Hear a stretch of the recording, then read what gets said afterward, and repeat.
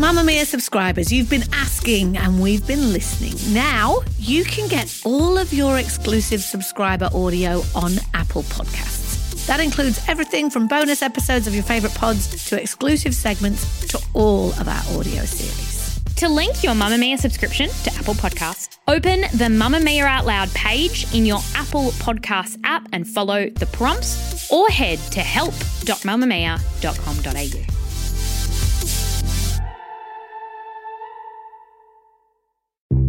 From Mamamia, hi, I'm Claire Murphy. Welcome to today's edition of The Quickie. Soon, we're going to go behind the curtain of Australian reality TV with someone who says her life was seriously damaged by the experience. I actually, to be honest with you, spiralled right down. My family had to put me in a trauma facility for a month, which cost them $30,000. Claire Verral takes us into her disastrous Married at First Sight experience and the breakdown that followed in today's Deep Dive. Move by Mamamia is the exercise app for anybody, anywhere. And in case you missed it, we dropped a brand new stretching collection that can be used to improve mobility and bookend your favourite sweat sessions. Mamamia subscribers get unlimited access to Move, and we drop new workouts every single week. If you're on the hunt for movement that makes you feel good, head to move.mamamia.com.au and use the code MOVE10 to get $10 off a yearly subscription. Just a warning before we start, this episode deals with issues surrounding suicide.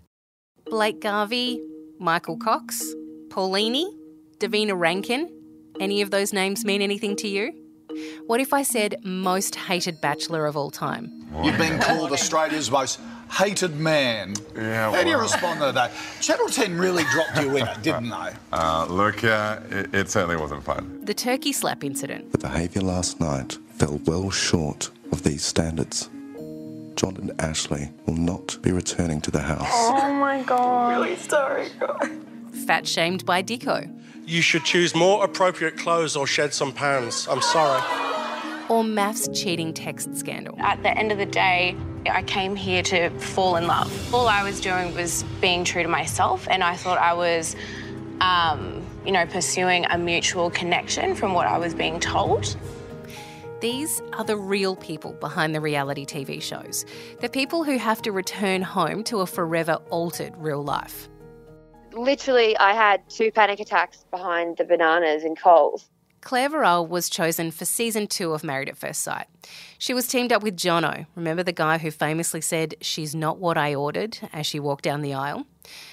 Claire, first up, we do need to ask you, why did you decide to go on the show in the first place? Okay, this will make you laugh. I'm just going to be honest because that's who I am. So I come out of a really bad breakup. I actually signed up for season 1 because me and my mates had a massive girls' night out on a Sunday, and all 6 of us filled it out absolutely sloshed at 2:00 in the morning. So your motivation was Sunday wine, night. is that what you're saying? Wine and tequila. Oh, Lord, Yeah. bad combo. Okay. No, maths. Yeah, terrible. So the next morning I was at my desk dying, and I get this phone call and I pick it up from my desk. I'm slightly green, and it's like, "Oh, it's blah blah here from production company. We got your application," which was written by 6 drunk girls. So that would have been quite entertaining to read. And I was like, "Wow, she's very interesting." So I didn't know. I honest to God did not know what they were talking about. It took me a minute to be like, you know, when you get that sort of slideshow of a night before. So I am very competitive. So even though I didn't want to be on TV like at all, I was like, I wonder how far I'll get.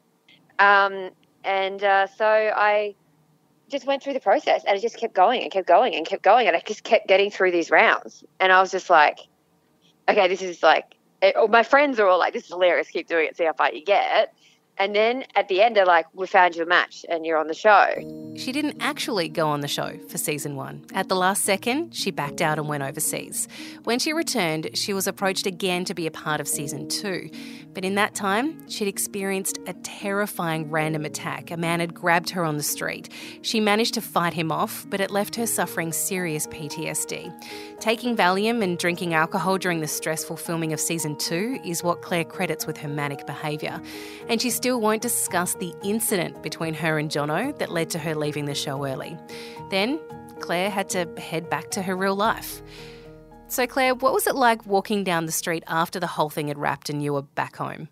Well, on the street, actually, people were amazing to me. People were really lovely. But my thing was I was struggling with PTSD, but I didn't want to let anyone down because I'm like that as well. And they were being so nice to me. But people would just come up and just hug me without asking me or saying anything. People would come up behind me at the supermarket and just be like, oh, my God, it's Claire, and grab me and take a photo. So I'd be like, chat away to them, smile, because I don't want to be nasty because that's not who I am. What's happening on the inside when that's happening?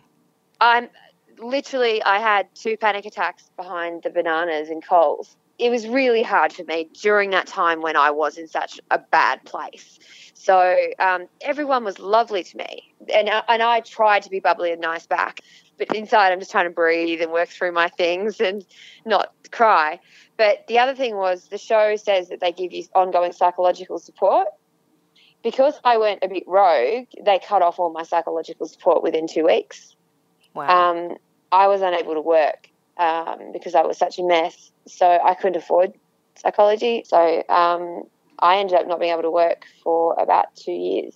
The mental health aspect was a huge part of it.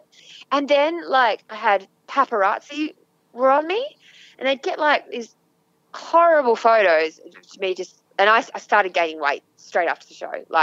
Within the 3-month, recap section, I'd put on, I think, 12 kilos. And I ended up putting on, 45 kilos in an 18-month period. I was just so distressed and depressed, and it was just such a mess. I fell apart. So you've gone through all of that weirdness. Yeah. How long did it take for life to get back to your new version of normal? Well, there was a few things that I did initially that were really dumb. Because I'd lost a lot of friends, I thought I'll go to these events because you get invited to all these events, and I had no money, and I like free stuff. Who doesn't like free stuff? Oh, and they let you into cool places for free that I would never get into normally because I'm just so unfashionable and uncool. And then they will give you drink cards and free stuff, and you get photos in front of photo boards, and it's kind of cool. Do you know what I mean? Yeah. You feel kind of a bit special. So I went to a few events and stuff, and I made some really great friends with other people from reality shows, and that was actually really great because there's your heroes and your villains, and you realise it's not just you, and you're not alone. You're not the only one that either went into this extremely naively and then came out a mess, or a lot of the time the villains are the nicest people you will ever meet, and the heroes are just awful. It's really strange. So, but you've then got a bit of a tribe of people who've been through an experience that you can't describe to your friends or no one else has been through. So you do form a bit of a tribe of people that are your kind of reality people that you really get along with.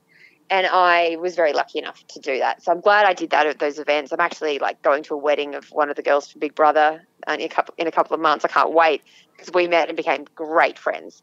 And I never. Do we need to create an Alcoholics Anonymous version of reality TV Anonymous? Yes, I've said that we need a reality TV Anonymous, and everyone mocked me.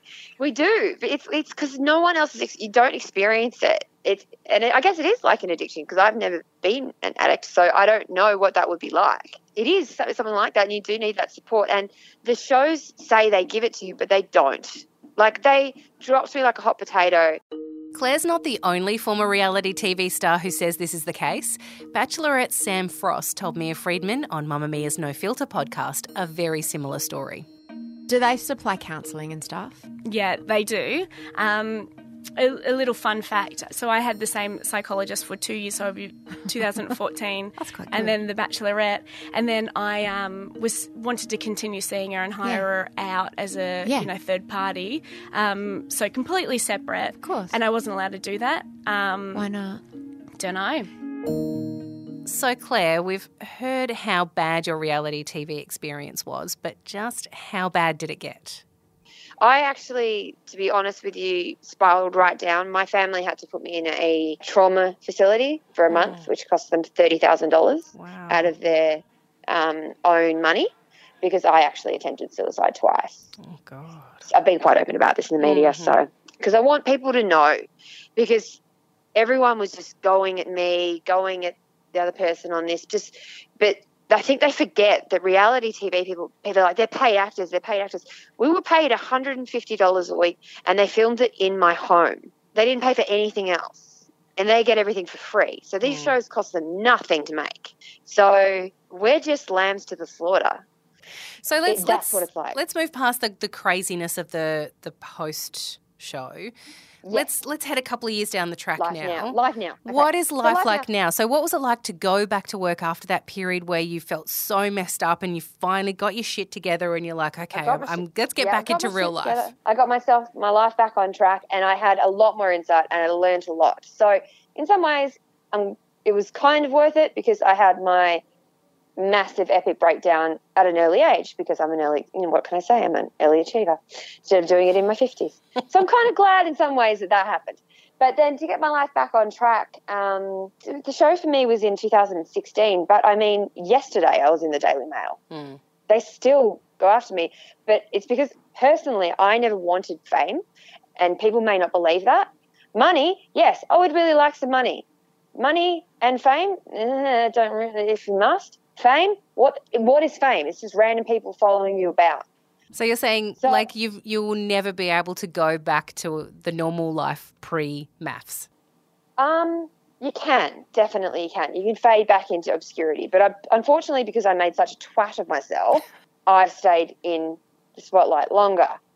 It is good. Like once you start to get away from it, and I'm getting away from it now because my New Year's resolution this year, which you've made me break. Sorry. So thank you. Was that I'm not going to talk about maths anymore because I yelled and screamed and I wanted people to hear these are people, and because it's the bullying that can come out of it and cyberbullying. If people wanted to body shame me or say horrible things about me from an edited version, honest to God, that didn't affect me. I didn't care about that kind of stuff. But it really affected other people that I knew and other people in the reality TV world. So I wanted people to know that these aren't actors. You don't get media training. You're just thrown into it. So they don't tell you that the paparazzi are going to chase you, even though they know what's going to happen. Just finally, for you now, so you go to work, you do your job. Is maths a part of your everyday still, or is this now just because I'm asking you questions about it that it's been brought up again, or the show's back on so it's brought up again? But is maths part of your everyday life, or can you go a day just being Claire? I can definitely go lots of days without just being Claire. So you go back to work and life does start to get back to normal, and that is the best feeling on earth, and I'm starting to have that now. I still have, because I'm in recruitment, I'll have the odd day where I'll call up a candidate and I'll say, hi, I'm Claire Verral, and they'll be like, oh, you're the girl from maths, and I'm like, shoot me in the face. Like, honest to God, that's my first thought. I just want to die in the floor. I just want the floor to eat me. And I'm like, well, let's pretend that didn't happen, because I'm thinking, oh, my God, they saw all that thing. They think that I'm that person. And that's not a professional person. How embarrassing. And I was turned down from lots of jobs as well, because they're like, we don't want some person who thinks, like, wants attention or is, what are you trying to do, to come and work back in a professional industry, even though I was and am very good at what I do. They're like, obviously you want to be famous. And I'm like, no, I don't want to be in the media. They're like, well, you made an idiot of yourself. I'm like, I know, but can we pretend that didn't happen? Yes. Knowing what you know now, would you do it again? All right, get your beep button ready. No, I would rather stab a fork in my own eye. I think you've summed it up perfectly.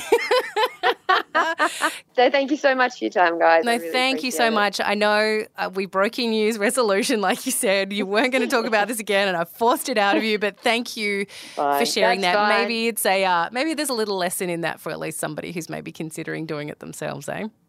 Don't do it. That's it for The Quickie today. A massive thank you to Claire Verral for sharing her story. May she never have to speak about Married at First Sight again. For more episodes of The Quickie, head to mamamia.com.au/The Quickie. That's QUICKY.